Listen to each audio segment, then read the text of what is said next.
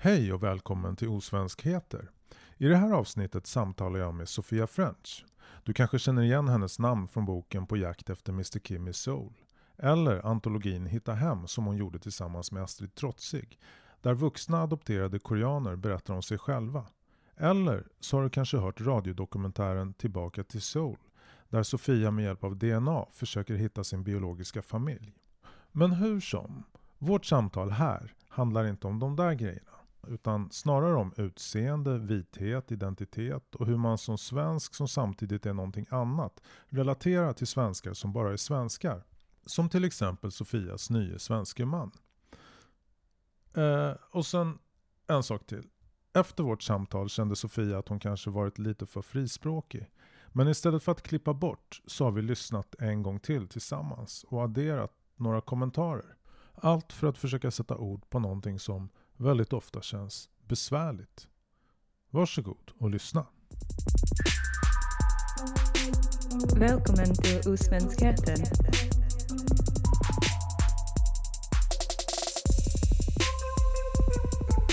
Osvenskheten. Ska du prata så här tyst?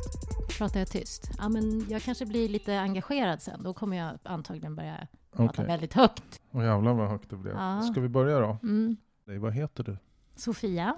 Är det ditt fullständiga namn? Nej, jag heter faktiskt Åsa Sofia French. Okej, det låter både svenskt och franskt. Precis. Varför heter du French? Det är ju min exman som heter... Ja just det, här kommer snart den första kommentaren som Sofia och jag gör när hon kommer tillbaka för att komplettera vårt ursprungliga samtal. Lyssna. Men du Sofia, välkommen tillbaka hit till mitt kök. Jag tyckte det gick så himla bra förra gången. Vi hade ju jättetrevligt och pratade om det som du ville prata om. Det vill säga hur man som då, vad ska man säga, icke-majoritetssvensk ska förhålla sig till sin majoritetssvenska partner som har noll koll på vissa frågor. Och vi hade ju ett öppet samtal, men så här, du tyckte det blev lite för utlämnande. Mm. Men du tyckte att det nästan blev för bra, eller? Ja, precis. Jag blev ju så engagerad. Det är jätteviktiga och intressanta frågeställningar som jag går med i min vardag. Så ringde du mig så att du ville klippa bort vissa saker som du sa. Som sen när jag lyssnade på dem tyckte var jättebra och också svåra. Och liksom bara helt och hållet utelämna. Mm. Och jag har ju tidigare också försökt balansera mellan att berätta väldigt mycket. Berätta om mig själv men inte utlämna dem som är nära mig, min familj alltså. Det har jag gjort tidigare så att det är alltid svårt. Men jag vill inte heller censurera. Nej, men så mycket grundar sig i personliga upplevelser. Mm. Och nu är ju det här ämnet jättepersonligt. Hur man förhåller sig till sin partner. Mm. Men jag har precis pratat med min partner och han har väldigt hög tillit till mitt omdöme. Men vad skönt. Mm.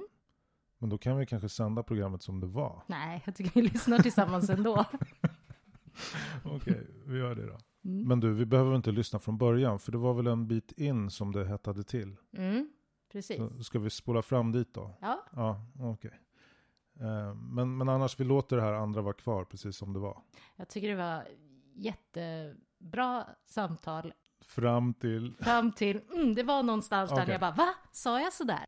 Ja, här avslutar vi vår inledande kommentar och så kommer vi tillbaka ganska långt fram i avsnittet. Så varsågod och lyssna. Varför heter du French? Det är ju min exman som heter det. Han heter det för att hans pappa är britt. Okej. Så han föddes i London och flyttade hit när han var 2. Men efternamnet behöll jag efter att vi hade skilt oss med hans tillåtelse. Du har haft en lång relation med en man som inte är riktigt svensk. Nej, han är inte riktigt svensk, men han är väldigt vit. Det här ligger en hund begraven. Mm. Och jag tänker, både du och jag har ju hållit på sådär med partners som inte är 100% svenska. Mm. Men nu vi är så gamla så vi har hållit på olika saker. Men om jag får säga så, nu har ju du hittat hem. Mm. Och inlett en relation med en helt svensk man. Mm. Hur är det? Han är jättesvensk. Det är det svenskaste jag någonsin har varit i närheten av. Förutom kanske mina egna föräldrar, alltså mina adoptivföräldrar. De är jättesvenska, eller var. Pappa är ju död, tyvärr.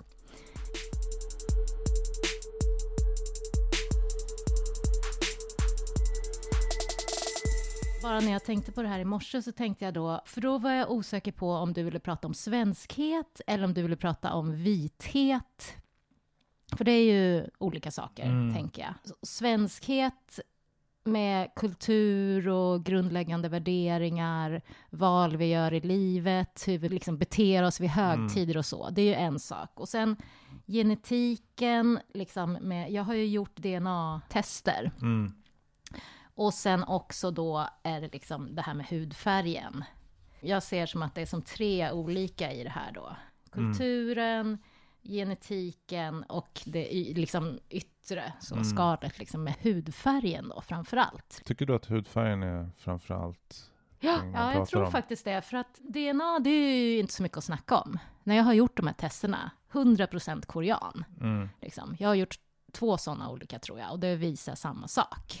Hur intressant nu det är. Liksom. Men det är intressant när man är adopterad då, som jag. Som du vet, att liksom, det kan komma fram 50% japan eller något sånt där. Vilket ju inte alls är konstigt eller så. Men det kan ju göra, då blir det ju ändå lite så här mindfuck. Jaha, okej, hur ser min historia ut då? Såklart, det har vi ju sett flera stycken. Och sen så har vi det kulturellt svenska då. Det kan man ju också definiera på olika sätt. Ja. Nu och då och i olika, alltså storstad och landsbygd och allt vad det nu är. Och sen har vi det här med utseendet eller hudfärgen då. En del pratar om ras och etnicitet och sådär. Men det känns inte så givande. Varför inte det? Dels så tycker jag att det är svårt att definiera de begreppen. Och i och med det så blir det också lite luddigt när man sen ska fortsätta diskutera. Men hudfärg är väldigt konkret. Men samtidigt hudfärg, när det är uppdelat i de här liksom svart, vit, röd och gul. Ja, brun och jag vet inte. Ja, men då hamnar man snabbt i massa komplikationer, tycker jag. Jo, jag vet, det är också svårt. Så det är det första som är utmanande med allt det här. Vilka begrepp ska man använda sig av? Nej, men hur ser du på dig själv? Hur beskriver du dig själv? Kulturellt så är jag ju såklart, om man ska använda procent då, bara för att det ska vara så enkelt, så är jag ju nästan 100% svensk, skulle jag säga. Sen är ju inte jag extremt bunden vid högtider och så kallat förment svenska traditioner, men det är ändå den kontext som jag har växt upp i och så vidare. Så att nästan 100% svensk eller stockholmsk kanske. Och DNA, som jag sa, 100% korean. Och hudfärg eller den ytterligare tredje aspekten, så är det också tydligt att liksom, jag är inte vit i alla fall. Och inte svart, utan jag har ju någon typ av asiatisk bakgrund, gul eller vad man nu säger då, om man pratar färg. Jag tycker inte eller du är brun. Gul, eller jag tycker inte du är brun heller. Jag skulle kunna kalla dig för liksom vit. Aha. För att så fort man börjar prata om hudfärg, då blir det bara konstigt. För ingen asiat är ju gul.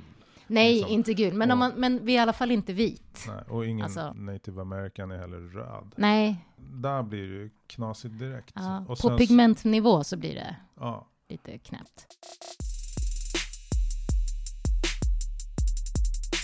Osvenskheter. Osvenskheter. Så att hur du beskriver dig själv, jag instämmer fullständigt med att du kulturellt är nästan helsvensk. Att du DNA-mässigt är otvivelaktigt 100% korean. Men sen kan vi inte skippa det där med hudfärg. Men det är det som är intressant, tycker jag. För liksom, vad är det för intressant att diskutera min DNA? Ja, men det kan man ju göra i och för sig. Och man kan betvivla det och sådär, ifrågasätta olika tester och det. Men men okej. Det är fortfarande väldigt mycket i min biologiska historia som är oklart. Ja. Men bara för att hålla kvar här med hudfärg ett tag. Jag följer Instagram-kontot Black Lives Matter. Och där läggs det upp massor med bilder. Och jättemånga bilder av människor som är vita. Men uppenbarligen har liksom en kulturell identifikation med det svarta. Och återigen pratar jag svart och vitt. Jag tycker det blir så jobbigt. Men varför tycker du det?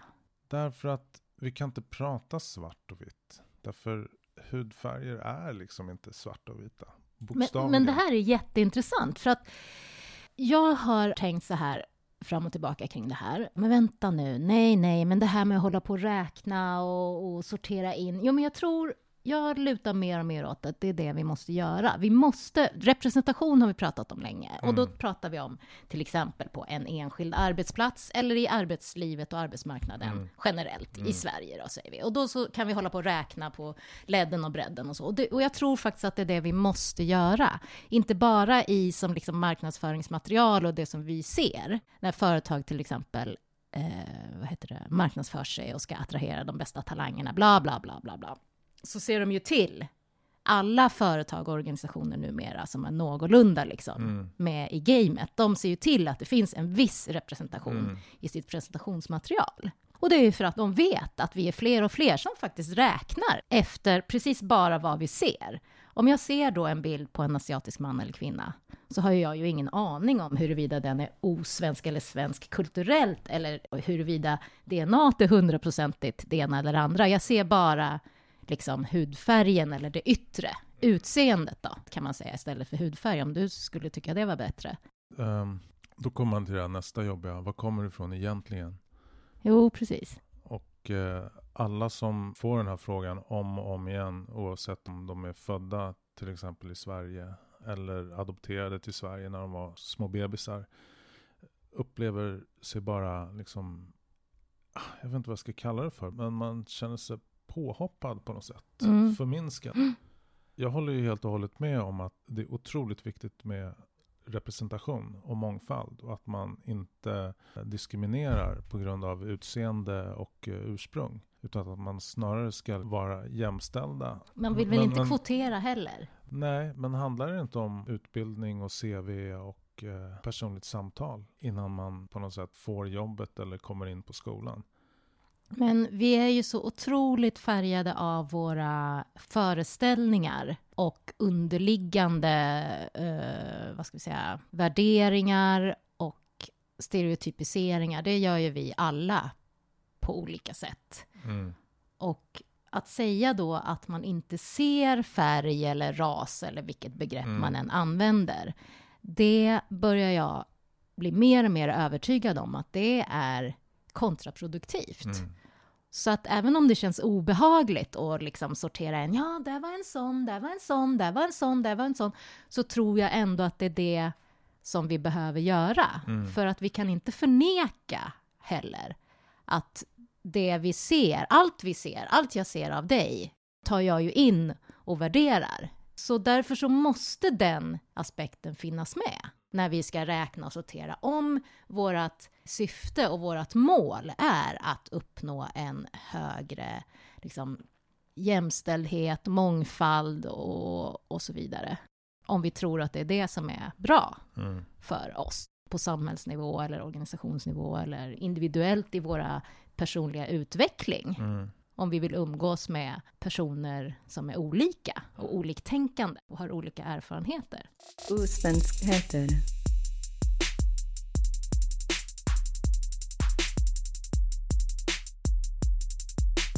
Osvenskheter.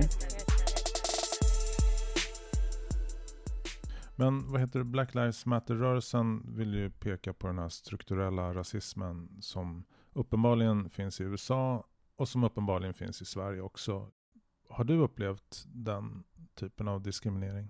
Det är svårt att veta. Jag tror att jag som kvinna med asiatiskt utseende och i den ålder som jag är också, 49 nu, och i en generation där då många asiatiska kvinnor har varit adopterade från Korea, så tror jag också att jag har blivit bedömd och uppfattad som det. Det vill säga, jag har nog råkat mer ut för förutfattade meningar, eller så, vad ska man säga, fördomar, föreställningar, stereotypisering, exotifiering än diskriminering och rasism. Men självklart har jag mött en massa sådana här olika mikroaggressioner eller vardagsrasism med olika typer av frågor som är irrelevanta. Om man nu skulle kunna sortera in det i rasism. Det är inte jag helt säker på. Jag tror det mer handlar om fördomar och stereotypisering.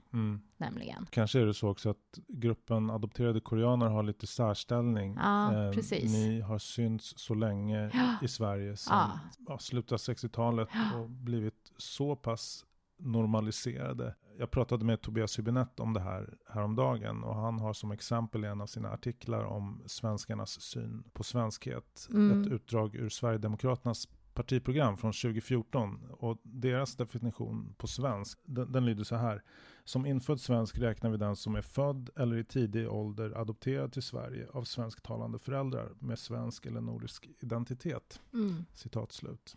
Om man ska tänka på det där citatet då, och så tänker man adopterad från olika länder. Det kom ju också ganska många från Chile och från Etiopien och Eritrea under samma tid. Och de har ju säkert mött helt andra fördomar och stereotypiseringar än vad jag har gjort. Och antagligen varit mer utsatta.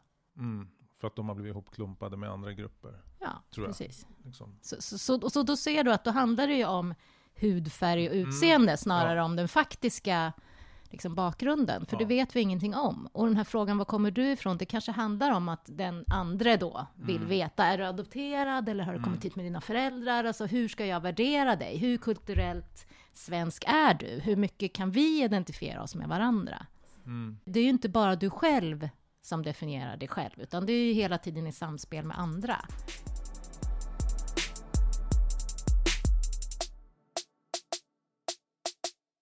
Osvenskheter.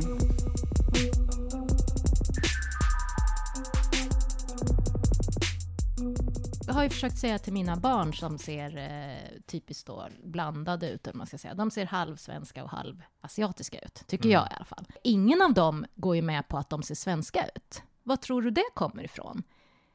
Vad kommer ifrån? Det kommer ifrån hela deras kontext som de befinner sig i. De definierar inte sitt utseende som svenskt. Här säger jag, vad är svenskt då? Eller vem ser svensk ut? Ja, men det är hon och han och den och den. Blonda, blåögda människor som är vita på vintern och solar och blir jättebruna eller röda på sommaren. Det är deras definition. De är ju unga, det är ju den yngre generationen. Vad tror du de har fått den liksom, definitionen av sig själva och andra ifrån? Men i sig sen i nästa steg så behöver inte det vara dåligt. Om det nu är så att de inte tycker att de ser svenska ut, så behöver vi inte lägga en värdering i det. För det är det som är farligt. Det är värderingen som är farlig. Inte liksom huruvida man ser osvensk ut eller inte. Tänker jag. Om du säger så här, men jag vill vara svensk, jag vill se svensk ut. Då ligger det ju outtalat i det, för att det är bra, det är fint, det är det jag eftersträvar. Om jag kan säga med samma liksom stolthet eller vad det nu är för någonting. Jag ser inte svensk ut. Jag ser halvsvensk ut. Men jag tänker, dina barn de är ju ändå förhållandevis unga. Jo, precis. Jag minns när jag hörde Erik Lundins låt Swedi, så blev jag helt tårögd. För han i den texten fångade precis min egen upplevelse av när jag åkte tillbaka till Sydkorea och blev kallad för svensk. Precis. Så i den här raplåten Swedi, har du hört den? Ja, men jag har inte hört texten på det sättet. Nej, men så här, kort sammanfattat så första halvan av låten så berättar han om livet i förorten och hur blandade alla är och hur hårt det är. Och sen så reser han tillbaka till sitt hemland och så vaknar han upp och är Swedi. Ja, därför att alla definierar honom som svensk. Och sen så kommer han tillbaka till förorten i Sverige och upptäcker att den invandrargeneration som han själv tillhör håller på att skaffa Volvo, villa och vovve. I kombination med musiken så är det nästan en mardrömskänsla. Han har ju hela sitt liv känt sig som någonting annat än svensk. Men det är det han är. Och det var precis den känslan som jag också upptäckte när jag var i Korea. Och jag tänker, dina barn, de känner sig som utlänningar nu. Men vänta i liksom 5, 10, 20 år så kommer deras svenska sida och identitet också. Nej, jag tror inte att de känner sig som utlänningar, men de tycker inte att de ser svenska ut. Men det gör ju du, som ser på dem med andra ögon. Jag skojar inte, jag provocerar dem genom att säga, ja, men du har ju ett svenskt utseende. För det är dit jag skulle vilja kanske komma. Å ena sidan. Å andra sidan tänker jag, men varför ska vi eftersträva att ha ett svenskt utseende, vad nu det är för någonting? Om det fortfarande är det här.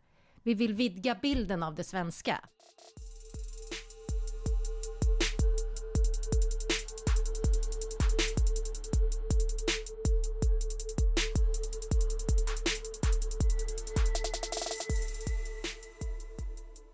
Jag lyssnade på en sommartalkshow på P1 igår med Samuel Larsson som har varit då afrikansk utrikeskorrespondent och han samtalade med svensk-afrikaner och hur det var att liksom åka tillbaka till sitt inom citationstecken hemland. Och de berättade samtliga att de blev ju omedelbart avkodade som utlänningar, som icke hemmahörande i liksom nu, var de nu kommer ifrån. 2 av dem pratade om att de luktade annorlunda.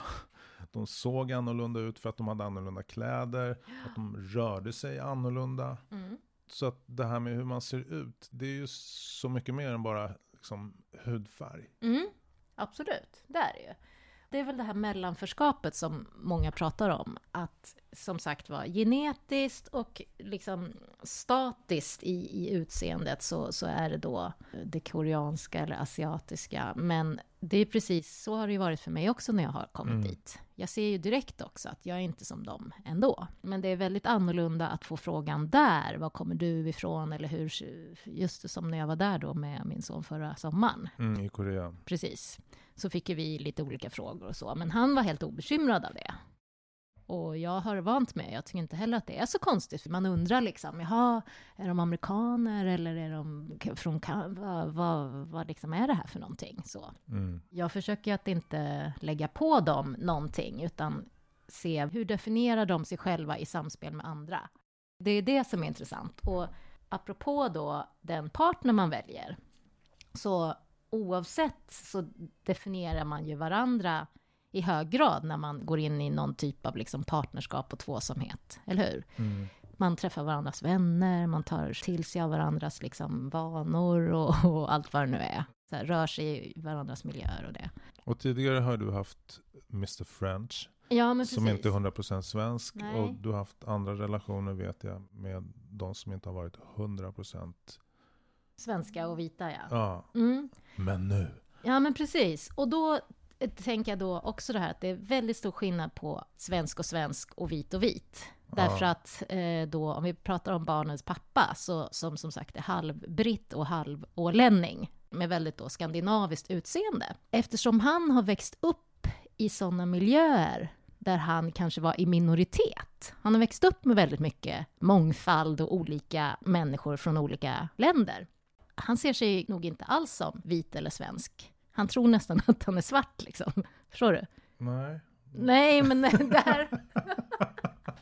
Nej, men det låter kanske jättekonstigt. Men jag ser inte heller honom som vit, svensk, jättevit. Men det låter förstås jättekonstigt. Ja, men din definition av vit, jag bara undrar, vad är det? Ja, men det är inte bara själva hudfärgen som sådan, utan det är ju också i vilken grad identifierar du dig som vit och svensk. Och hur ser vi andra på dig? Medan min nuvarande partner är extremt vit och extremt svensk. Välkommen till Osvenskheten.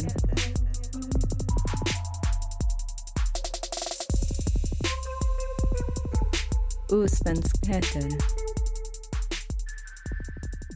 Om man ska jämföra då de två, men utifrån vithet och svenskhet, så är graden av vithet på den ena mycket högre än graden av vithet på den andra. Men här pratar du om 2 olika män som ser precis likadana ut, alltså hudtonsmässigt. Nej, egentligen så är den ena mycket mer röd-rosa än den andra. Och vem av dem är det? Är det din nuvarande? Min nuvarande har sagt att nu är han väldigt gråhårig.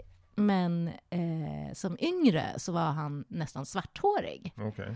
Och att han ofta fick frågan om han var från något av Balkanländerna eller från Jugoslavien eller sånt där. Okay. Speciellt på sommaren. Men oavsett så ser jag honom som väldigt vit och väldigt svensk. Och utifrån dina 3 parametrar här. DNA, förmodligen 100% svensk. Kultur, definitivt 100% svensk. Och sen var det... Alltså färg, liksom. Och utseende. Även om man är svart eller mörkhårig så är han ändå... Han har ett svenskt... Framförallt är han väldigt snygg. Okej. Men om jag går med dig på stan, då ser människor på oss på ett sätt. Och om jag skulle se oss i skyltfönstret då, om vi går förbi, så ser jag liksom, där går de så. Ja. Snyggt par. Ja, passar ihop, tänker jag faktiskt. Och sen när jag ser mig själv med min partner i något skyltfönster i en spegel så ser jag, passar inte riktigt ihop. Ja, men det är ju hemskt faktiskt. Det är inte så skoj som man kan... Alltså det är många olika lager i det här. Och när jag var med min exman i Thailand första gången på semester så fick jag en sån där jätteobehaglig aha-känsla. Såklart. Hur ser vi ut som par när vi går? Just det, vi var där utan våra barn. I och för sig så är vi jämnåriga jämfört med andra sådana par. Vit man, asiatisk kvinna. Men liksom, det är någonting där som inte riktigt känns... och det har ju bara med mina kanske föreställningar och fördomar att göra. Har du frågat din nuvarande man? Han kanske tycker det är jättekonstigt. Det är klart att jag har frågat honom. Han har nog varit ihop med liksom svenska tjejer och kvinnor. Och aldrig tänkt uttalat någonting om det. Det har bara blivit så, såklart. Medan jag vet ju andra män som verkligen vill ha en asiatisk kvinna. Eller som verkligen inte vill det. Så. Och min nuvarande partner säger att han då såklart inte ser det. Liksom. Det är inte det spelar inte någon, det är liksom ingen grej överhuvudtaget. Vilket jag ifrågasätter då, förstås. Är du inte tacksam för det? För när liksom ett utseende blir en grej, då... Ja, men det är ju för att vi känner ju varandra nu. Så, det är klart att då slutar man ju se, då ser man inte det längre. Nej. Det är klart att det är jätteskönt att inte vara liksom den 3:e, 4:e, 5:e asiatiska partnern som han har. Det har jag tyckt varit lite sådär.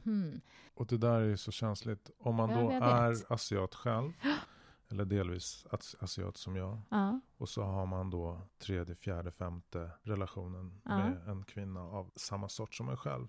Ska det vara mer normalt då än om man som vit man eller kvinna har samma preferens? Nej, det är bara min liksom... Jag har ju säkert också vissa preferenser, såklart. Men inte utifrån hudfärg eller bakgrund på det sättet. Men när jag själv blir vald som partner så vill jag helst inte bli vald för att jag är en asiatisk kvinna. Eller med det här utseendet eller så. Jag kan inte döma eller värdera någon annans val. Egentligen. Nej. Men jag får själv en känsla av att det känns inte riktigt bra. Det här var någonting som jag blev varse väldigt tidigt. Sen har jag inte lyckats göra mig av med det. Jag tycker det är någonting förminskande i det. Men det finns ju många som väljer partner så. Vissa vill bara ha någon som har det här eller ser ut så här eller som är si och så lång eller som är si och så, som har kort hår, som har långt hår, som kör motorcykel, vad vet jag liksom. Eller jobba på bank. Ja, till exempel. Eller spela golf. Ja, så jag kan inte döma eller säga någonting om hur vi gör när vi väljer partner liksom. Nej. Men för mig när jag blir vald så har det varit lite problematiskt.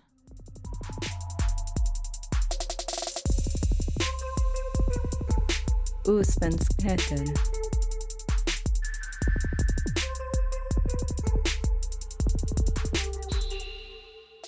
Det här med att din man är så otroligt svensk, hur har det påverkat er relation? Nej, men dels så funderar jag ju på varför har jag valt en så himla svensk man? Är det för att jag själv vill bli lite mer svensk? För jag blir ju mer svensk med honom än med dig till exempel. Om du och jag går så är inte vi två tillsammans som enhet lika svenska i andras ögon. Så jag har frågat mig själv liksom, för jag var ju ihop med icke-svenska män i högre grad när jag var yngre. Då har jag frågat mig själv, väljer jag nu de här svenska männen eller den här svenska mannen för att varför gör jag det? Nej, sen blev jag ju kär i honom och då skiter jag ju i det. Men ibland så har jag ju bråkat med honom om det för att jag tycker ju att han inte riktigt ser hela mig när han säger att han inte ser min koreanskhet eller hela mitt utseende. Det är ju en stor del i min identitet att jag är det här svensk plus som du inledde med att säga. Det som jag också har bråkat med honom om det är ju det att hur förklarar jag för mig själv och andra att det här med vissa begrepp och ord använder vi inte längre. Alltså... Vi som är lite mer globala, eller? Nej, men så här, om mitt barn kommer hem och säger så såg jag en, och så säger n-ordet, eller säger så här, jaha, för alla kineser är fula, eller liksom, ja, alla invandrare ser ju så, eller det här var ju en trevlig invandrare till skillnad mot en otrevlig, ja men så.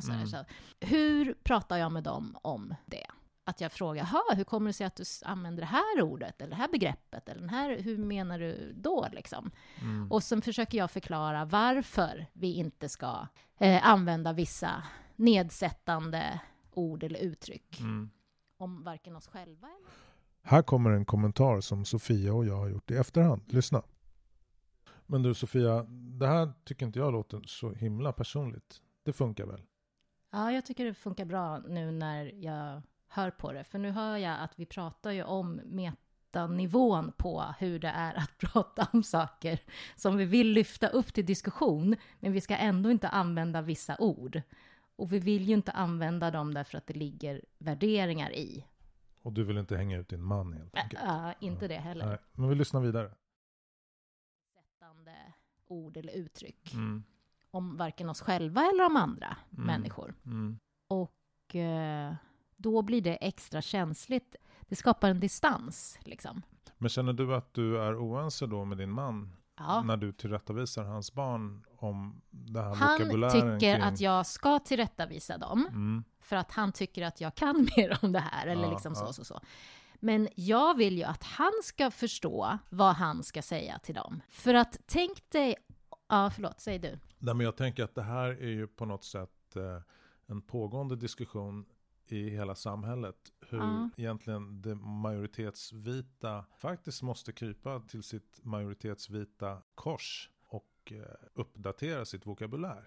Det går inte att säga liksom något annat än chokladboll idag till exempel. Det finns vissa formuleringar som vi behöver hantera varsamt. Det har raljerats lite liksom vilket ord man ska använda istället för att säga handikappad. Man pratar om funktionshindrad eller funktionsvariation. Och visst, i slutändan när det här politiskt korrekta ordet 2020 är etablerat och använt, så i var och ens huvud så kommer ju ändå en bild att framkallas. Men i mötet med olika grupper, det kan vara klasskamrater, det kan vara kollegor, det kan vara främlingar liksom ute på stan, så måste man ju ändå ha ett språk som inte kränker och som inte sårar.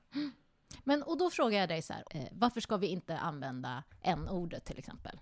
Hur skulle du förklara det för mig om jag var 10-11 år? Därför att det är historiskt belastat tillbaka till den tiden då vi hade slaveri. Och det har blivit liksom ett negativt laddat ord som innefattar kränkning. Och när man pratar om folkgrupper så är det ett ord som, ja, men det är inte politiskt korrekt att använda det längre. Och om du då är en person som tycker att det här politiskt korrekta, det är bara trams liksom. Jag går inte med på det. Jag går inte med på intersektionalitet och politiskt korrekt liksom det här. Snart får man inte säga något. Liksom, ja, men det finns ju grader av allting. Och i vissa lägen så måste man vara så här jag kan inte ens säga det, intersektionellt politiskt korrekt för att man är i liksom ett politiskt rum. Men om man är i omklädningsrummet efter fotbollsmatchen med sina tonåringar och det är andra föräldrar där, då är det en annan tonalitet. Men man måste ändå förhålla sig till att man säger inte n-ordet där. Utan man säger någonting annat. Men om mitt barn sa det och jag sa till mitt barn, nej men så får du inte säga, Kalle, för att de kan bli ledsna då. Ja, men det är väl kanske inte världens bästa förklaring. Precis. Det räcker inte som förklaring. Nej. Här kommer en till kommentar som Sofia och jag har gjort i efterhand. Lyssna. Men nu börjar det hetta till, eller hur? Alltså, du förstår, han har det inte lätt alltså. Nej. Och så tillbaka igen till det ursprungliga samtalet. Precis som du säger så behöver vi, och det kan man göra med en 3-åring för den delen, hänvisa till historiken, vilket då man gör i många andra fall när man ska förklara nutiden för barn och unga. Så relaterar man till historiska händelser, historiska personer, sånt som har format och fått oss dit vi är idag.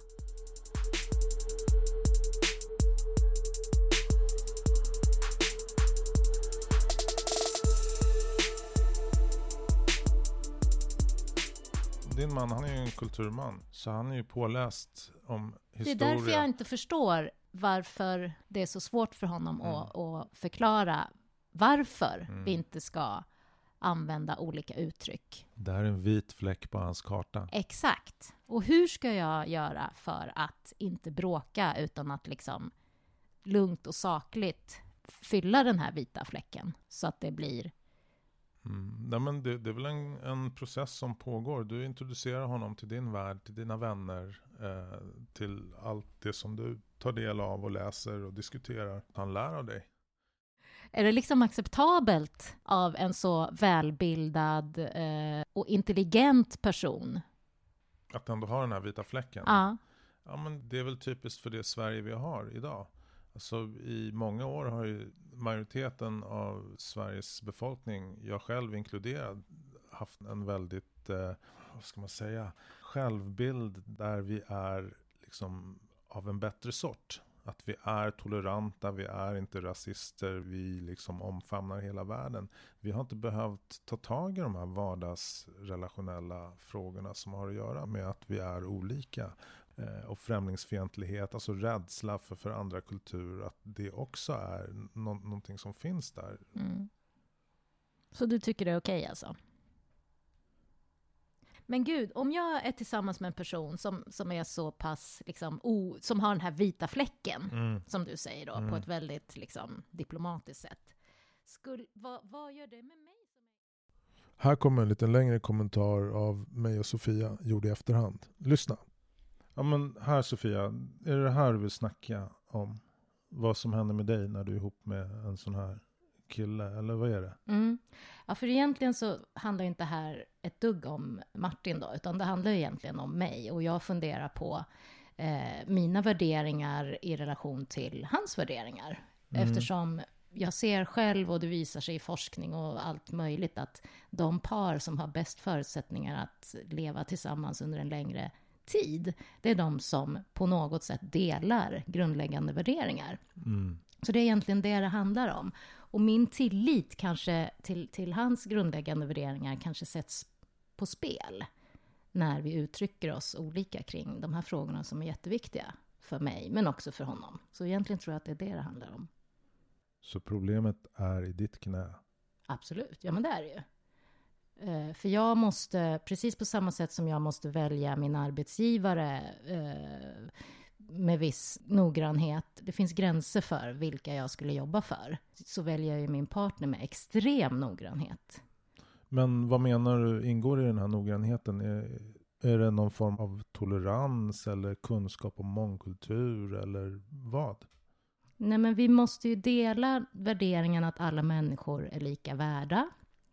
Att vi på något sätt på olika nivåer verkar för mångfald till exempel.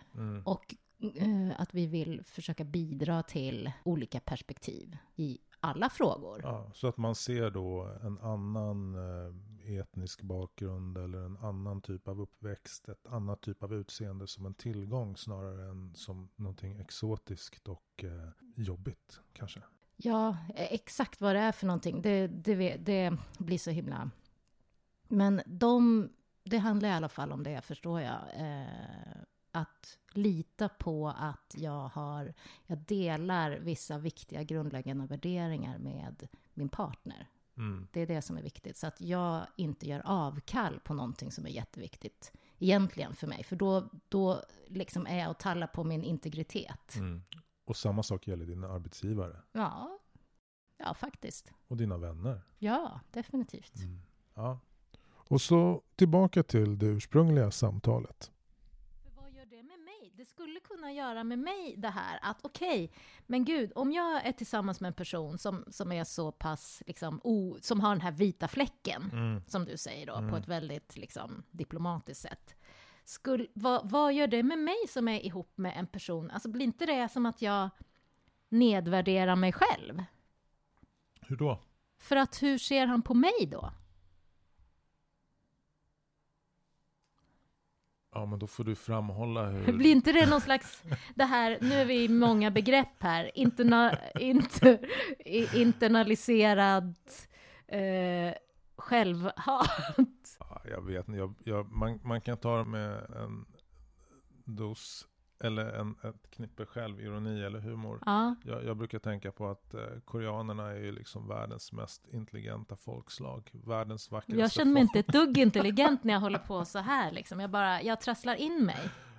Ja, men liksom Sverige är en sån liten del av världen och det är ganska märkligt att den här bilden av svensken, den blonda och blåögde med vikingahistoria skulle vara högt stående och i särklass på något sätt. Den bilden är ju jättekonstig tycker jag. Mm. Så jag tycker det är intressant att diskutera och ifrågasätta. Och det är väl det man måste göra. Mm. Ja, det är klart. När jag bodde i Amerika så jag bodde ju där och var tillsammans med en afroamerikansk kvinna. Och där fick ju jag min dos av Black is beautiful, the darker the berry, the sweeter the juice. Once you go black, you never go back. Ja, just det. Och så vidare. Vi får uppfinna sådana som funkar i Sverige, kanske. Men jag tycker det är jättebra att du tar den här diskussionen med hans barn i alla fall. Och med honom. Ja, men jag måste hitta... Jag blir så upprörd liksom. Och det blir inget bra. Men alltså, du tycker alltså att det är okej? Eller vad man ska säga. Att ha en sån här... Jag blir ju jätteupprörd när det här händer. Är det överdrivet då, eller? Alltså när hans barn kommer hem och... Nej, det är inte så konstigt. Och de bor ute på vischan också. Ja, och det finns inga... De är inga... Det är inte dem, utan det är just hur han svarar och förklarar saker och ting. Världen i stort sett. För han är jätteduktig på att förklara. Men just det här tycker jag verkligen inte att han förklarar på ett bra sätt. Men det kanske var första gången. Nej, det var ju inte det alltså. Men du blir alltså besviken på att han svarar, ja men de blir ju ledsna. Ja. Ja, men vad är det för jävla svar? Tänker jag då. Då blir jag jättebesviken. Men bråkade ni om det? Ja. Och vad kom ni fram till då? Ingenting. För att jag blev så upprörd. Men det här är ingenting jag kan släppa. Jag måste ju fortsätta den här tråden. Och det tror jag han också vill. Och nu har vi inte setts på länge. Det är väl inte slut? Nej. Det är så mycket liksom. Det verkar överdrivet.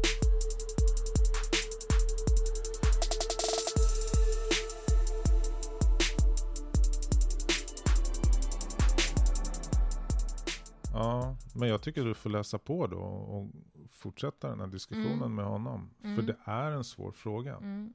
Man kan ju dra det tillbaka till kolonialtiden och Carl von Linné och liksom slaveriets frigörelse. Men det är lätt för honom att liksom avfärda det som så här politiskt korrekt och vänstervridet och intersektionalism och sånt. Liksom. Och det vill inte jag. Jag skulle vilja hitta jag skulle vilja hitta en vit man i hans ålder som kunde argumentera för det. För identitetspolitik och så, det är också liksom... Det är bara bajs. Ja, här kommer kommentarer som är gjorda i efterhand som jag och Sofia har gjort. Lyssna. Alltså jag tycker du får klippa här, Per. Ja, men varför det? Jo, du får klippa här. Kan en vit man som är i det majoritetsvita samhället berätta för en annan vit man? Ja. Klipp. Ja, men du säger det. Ja. Är det svordomen som är jobbig? Ja, jag vill inte sitta här och svära. Men ibland är det skönt att svära. Ilska är bra. Eller men nu har vi behållit massa som jag ville klippa bort från början. Men det är ju ett uttryck för din frustration. Det här är ju liksom Men jag tror min frustration har kommit fram med all önskvärd tydlighet redan. Men du tycker liksom att du vill framstå som mera vältalig. En intellektuell kvinna. Ja, här är alltså kommentarer som Sofia och jag gör i efterhand och vi är inte riktigt överens. Men tillbaka till det ursprungliga samtalet. Och du kan förresten höra hur engagerad Sofia är för att hon dunkar nävarna i bordet där mikrofonen står. Ja, det är helt okej. En vit man som är honom överlägsen i teoretiskt liksom. Men ska vi göra det här till någon slags platsannons för det? Om du som lyssnar på det här som är en vit man som har koll på hur man ska hantera det här med... Ja, men så att det inte bara blir psykologiserande eller att jag blir en förespråkare för det identitetspolitiska, intersektionalismen. Liksom så här. Men kan vi formulera det här... Ja, precis. Kan någon som är i det svenska vita majoritetssamhället förklara för en annan vit man som är extremt normativ liksom, på alla jävla sätt att liksom... Vad ska han förklara? Jag ska förklara varför ska vi inte använda vissa nedsättande ord, begrepp och uttryck om människor, individer eller grupper eller så. Och vad behöver vi göra för att våra barn och unga ska se bilder som du visade mig till exempel, Per, på bilder som sånt som de inte har sett förut. En asiatisk kvinna som spelar bas. Mm. För om vi bara ser asiatiska underbarn som är drillade liksom att spela fiol, så det är en sak. Men vi behöver se svarta och asiatiska läkare och forskare och presidenter och allt det där. Liksom. Inte bara en lite då och då, utan förstå att nyansera den här bilden helt enkelt. Men kan man koka ner den här långa formuleringen till en kort fråga? Precis. Vi söker alltså en vit man som är 100% svensk som kan svara på frågan: hur ska man hjälpa andra vita svenska män till ett bättre och icke-kränkande vokabulär? Ja, och förklara varför. För det är en sak att säga, använd inte det här ordet, använd inte det här ordet. Nej, varför inte? Vokabuläret är ju en nivå. Och som styr väldigt mycket av våra tankar och känslor i och för sig. Om jag säger till dig varje dag, jag älskar dig, så kanske jag snart börjar göra det. Så. men liksom, det är ju bara det första steget. För det nästa steg är ju att förstå, ja, men varför? Och det är det som är, det är ju jättesvårt.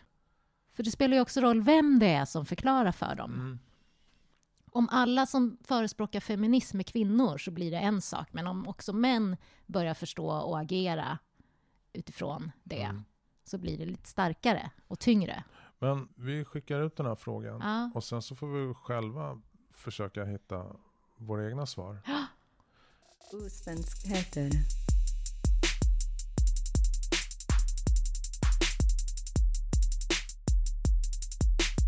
Osvenskheter.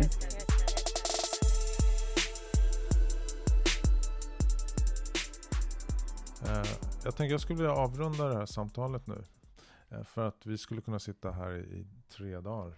Eller 33 dagar. Men jättebra att du fick till en fråga. En efterlysning helt enkelt. Men jag har en avslutande fråga till dig som är också personlig. Ska vi se här om jag kan hitta den bara. Just det. Efter allt ditt processande, så återresor till Sydkorea, författande av din bok På jakt efter Mr. Kim i Seoul, som jag för övrigt rekommenderar att så många som möjligt läser. Du har varit redaktör för antologin Hitta hem med texter skrivna av adopterade från Sydkorea. Du har nätverkat, du har gjort en radiodokumentär om ditt eget sökande med hjälp av DNA-test. Plus att dina egna barn som snart är vuxna säkert har ställt väldigt många frågor om ursprung och tillhörighet. Och du har också åkt tillbaka till Sydkorea med din son förra året. Hur är läget nu? Alltså vad gäller dig själv med din självbild och svenskhet?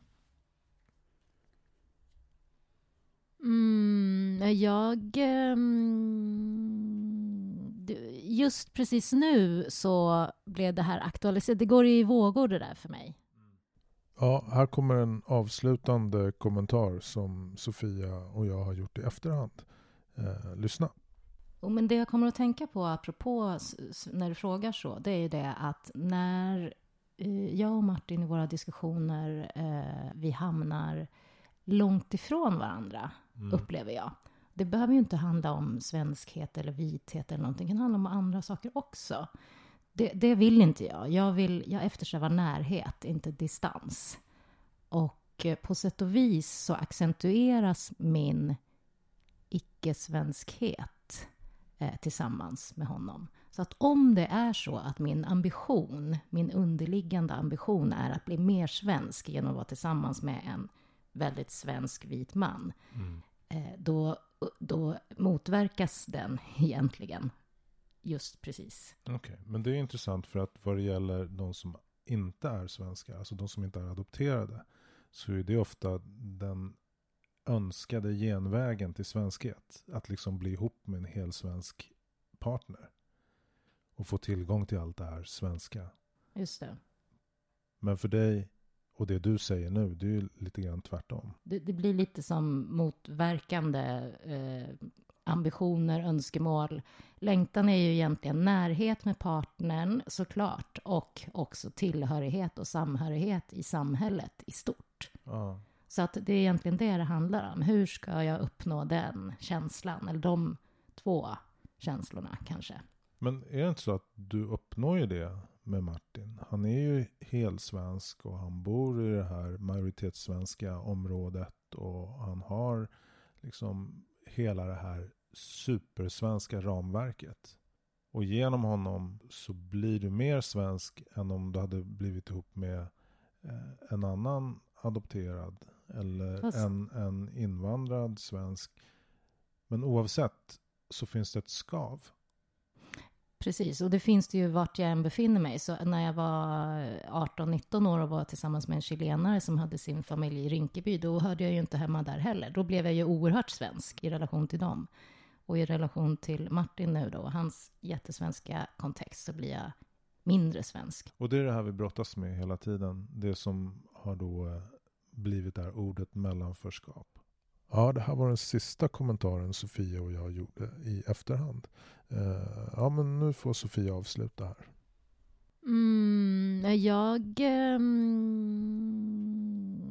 Just precis nu så blev det här aktualiserat. Det går i vågor det där för mig. Så att när de här frågorna liksom förstärks av olika anledningar så blir jag alltid så himla sugen på att åka till Korea igen då. För att få veta mer om mig själv egentligen.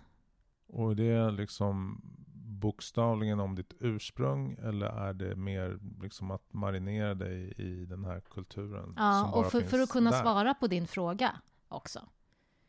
För att jag kan väl lära mig hur mycket som helst om landet och historien och kulturen och hur det är nu och hur man gör när man parkerar och allt vad det nu är. Liksom. Men till syvende och sist så handlar det om att, om jag ska kunna ge dig ett sant svar då, så behöver jag utforska ännu mer.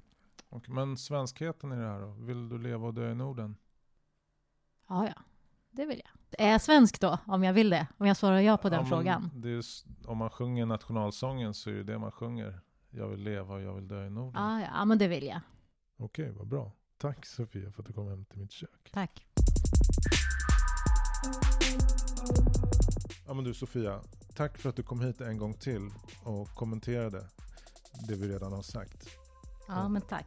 Tack för att jag fick komma. Jag tycker det var en jättebra idé att göra så här. Och att lyssna på det man en gång har sagt. Och vrida och vända på det. Och få möjligheten att göra det. Det är jättebra. Och apropå det du nämnde förut. Allt som jag har gjort förut när jag har berättat om mig själv. Då har jag ju haft kontroll. För då har jag ju redigerat och fixat själv. I samarbete med redaktörer. Absolut. Men jag har ändå haft sista ordet. Och nu tycker jag att du och jag har gemensamt kommit fram till hur det här ska vara. Ja, det är bra att du tror det. Vad lurat mig! Jag hoppas inte det. Det är för ett greater good. Det är för ett gott syfte. Jag litar på dig, Per. Tack. Men vi ses. Tack för att du kom hit. Tack.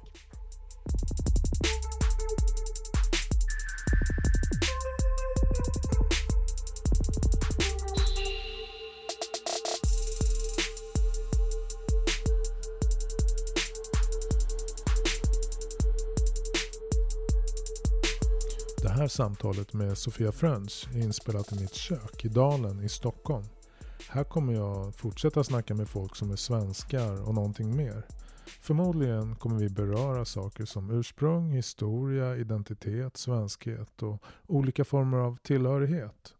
Vill du komma i kontakt med mig och kanske vara med och dela din berättelse och dina erfarenheter? Skriv då till hej@osvenskheter.se.